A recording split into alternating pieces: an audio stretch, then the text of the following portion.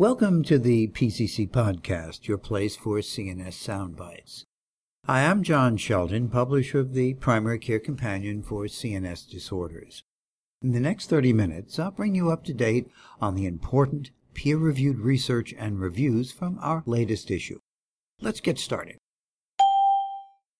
The use of medicinal marijuana is growing, with over 23 states having legalized use and more considering legalization. Despite this growth in legalization and use, there is limited research into the efficacy in many of the disorders for which medical marijuana is said to treat. This article by Dr. Yarnell reviews the existent literature regarding the use of medical marijuana for the treatment of PTSD. Most studies are primarily observational or correlational, with a notable lack of large-scale randomized controlled trials, making final conclusions difficult. However, previous studies suggest that marijuana use decreases PTSD symptomatology, and neurobiological studies in both humans and animal models suggest a neurobiological rationale for this observation, which is further explored in this article. Potential issues regarding possible correlation with problematic cannabis use are also addressed, although the directionality of this finding is unclear at this time. Wernicke encephalopathy is a neuropsychiatric emergency with high morbidity and mortality that can result in permanent brain damage, long-term institutionalization, and death if undiagnosed or undertreated. Wernicke encephalopathy is a clinical diagnosis made on a syndromic level. At present, there are no biomarkers that can be used to formulate or confirm the diagnosis.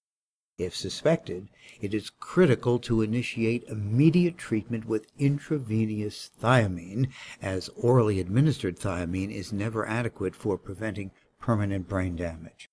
The purpose of this continuing medical education article is to heighten clinical awareness of Wernicke encephalopathy and shed light on its diagnosis and treatment, which are often inconsistent due to unclear diagnostic criteria and limited practice guidelines. An update on management is presented, and several case reports and a quality improvement project from the author's hospital are described. Clinicians are generally familiar with borderline personality disorder, which many recognize as a severe personality dysfunction.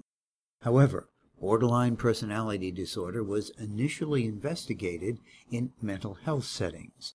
In these types of settings, a familiar cluster of symptoms repeatedly emerged among patients with this disorder, namely relationship difficulties with others, mood instability and dysphoria, and overt self-harm behavior. While patients with borderline personality disorder in mental health settings clearly attempted and completed suicide, the majority seem to engage in non-suicidal self-harm behavior, such as cutting oneself, hitting oneself, or burning oneself. Therefore, the historical conceptualization of borderline personality disorder anchored around this well-identified cluster of symptoms. In contrast to mental health settings, clinicians in primary care settings and general medical settings are encountering another phenomenon, the difficult patient. The difficult patient encompasses a number of behaviors, but two behaviors are particularly notable, namely unsubstantiated pain syndromes and somatic preoccupation. For the primary care clinician, the present review indicates the need to reformulate the concept of borderline personality in the primary care setting. While such patients may present with the traditional symptoms of borderline personality disorder, many will present with unsubstantiated chronic pain syndromes as well as somatic preoccupation. The next area of research will be to determine effective treatment for these individuals. The incidence of obesity is reported to be higher among depressed individuals than in the general population, but the nature of the relationship between body weight and depression is complex. Weight change during treatment with desvenlafaxine has been assessed at doses of up to 400 milligrams per day. However, the relationship between baseline body mass index, or BMI, and weight change during desvenlafaxine treatment has not been determined. In this study, McIntyre and colleagues assessed the effect of baseline BMI on efficacy and weight change in adults with major depressive disorder treated with desvenlafaxine or placebo in a pooled post-hoc analysis. Adults with major depressive disorder were randomly assigned to placebo or desvenlafaxine 50 milligrams or 100 milligrams in 8 short-term, double-blind studies and 1 longer-term randomized withdrawal study. Change from baseline in 17-item Hamilton Depression Rating Scale total score at week 8 was analyzed in normal, overweight, and obese subgroups. Weight change was also analyzed in the BMI subgroups. The authors found that desvenlafaxine doses of 50 milligrams daily and 100 milligrams daily effectively reduced the symptoms of depression regardless of BMI at baseline. In all BMI subgroups, desvenlafaxine was associated with significant weight loss versus placebo over 8 weeks, but no significant differences longer term. This study was sponsored by Pfizer. Reducing functional impairment in patients with major depressive disorder is critical for optimizing treatment outcomes and achieving long-term wellness. Recent studies on major depressive disorder have quantitatively assessed improvement in functional impairment using mean changes on rating scales like the Sheehan Disability Scale, or SDS, but none to date have assessed individual patient outcomes. In this post-hoc analysis, the authors qualitatively assessed changes in functional impairment by evaluating categorical shifts in severity on the SDS subscales, work-school, social life, and family life-home responsibilities.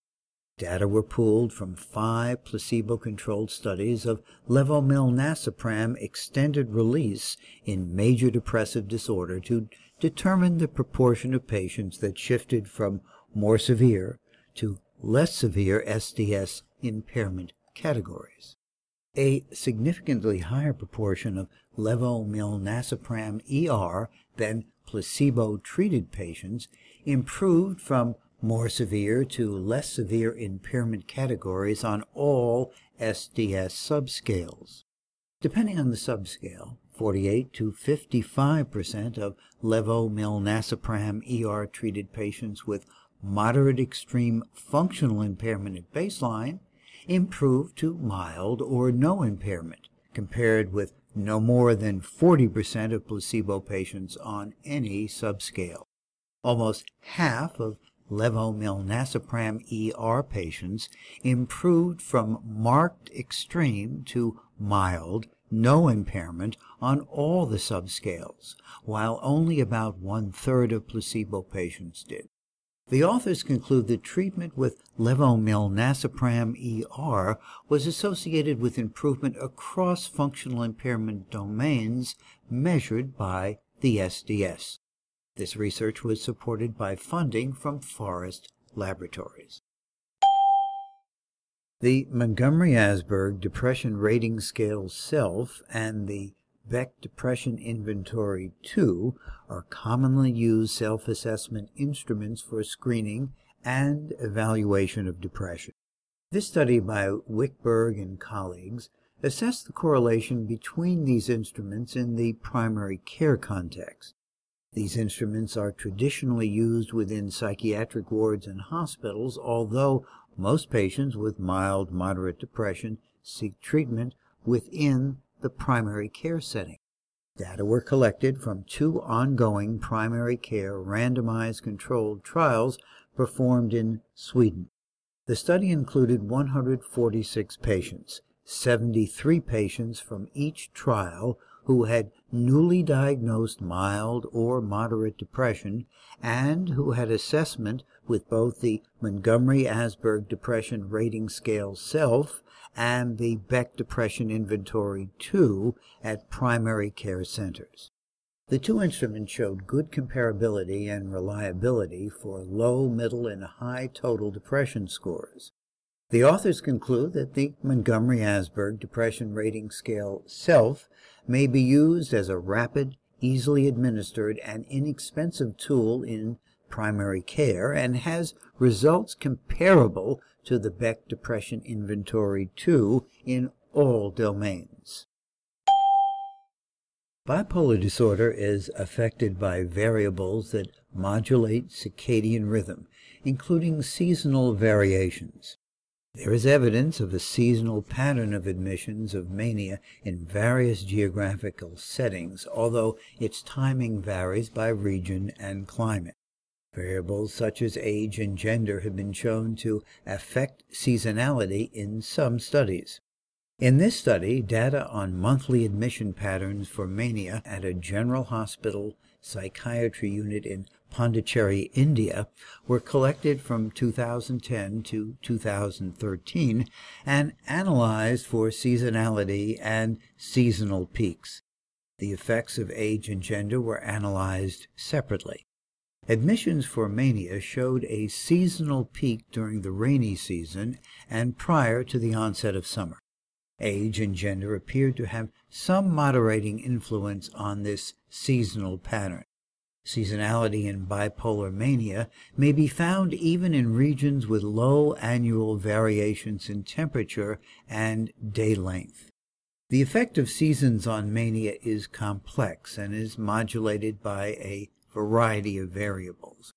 The authors conclude that their study is consistent with earlier research findings, which showed a greater degree of seasonality for mania in men.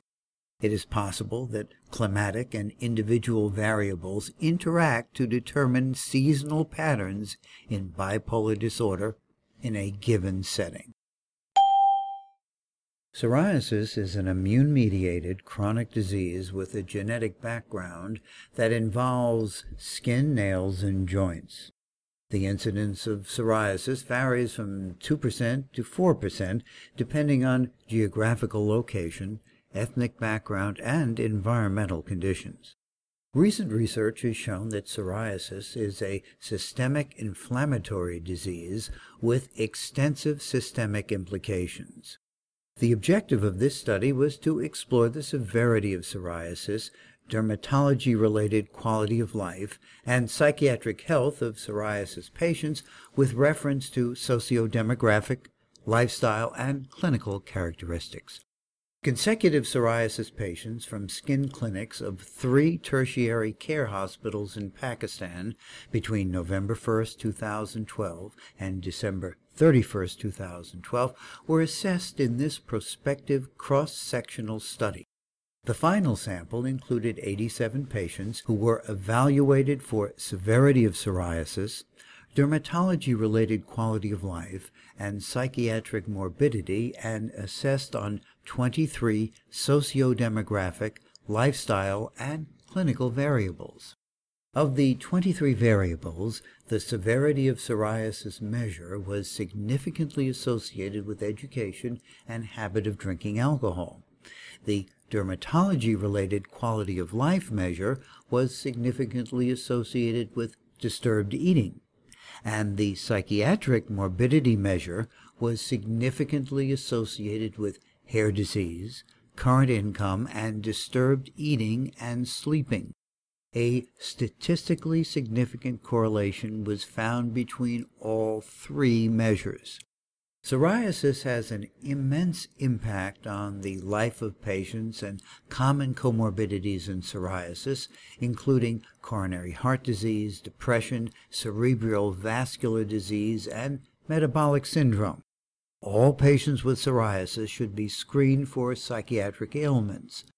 Liaison between dermatologists, primary care physicians, and psychiatrists is essential for complete management of psoriasis. Patients with psoriasis should be evaluated for comorbidities and referred for consultation and treatment. If you have ever treated an adult patient who is acting like a child, or if one of your patients has thrown a temper tantrum when he or she was under distress, then this article from our rounds in the General Hospital section should prove useful. The authors present the case of Miss A 26-year-old woman who was admitted to a general hospital for worsening agitation, auditory hallucinations, and an inability to perform activities of daily living. During her psychiatric evaluation, Miss A clutched a stuffed animal, threw pillows, cried uncontrollably, and knocked down her IV pole. The authors recommend that clinicians always explore and assess regression in patients, since ignoring such behavior usually exacerbates it.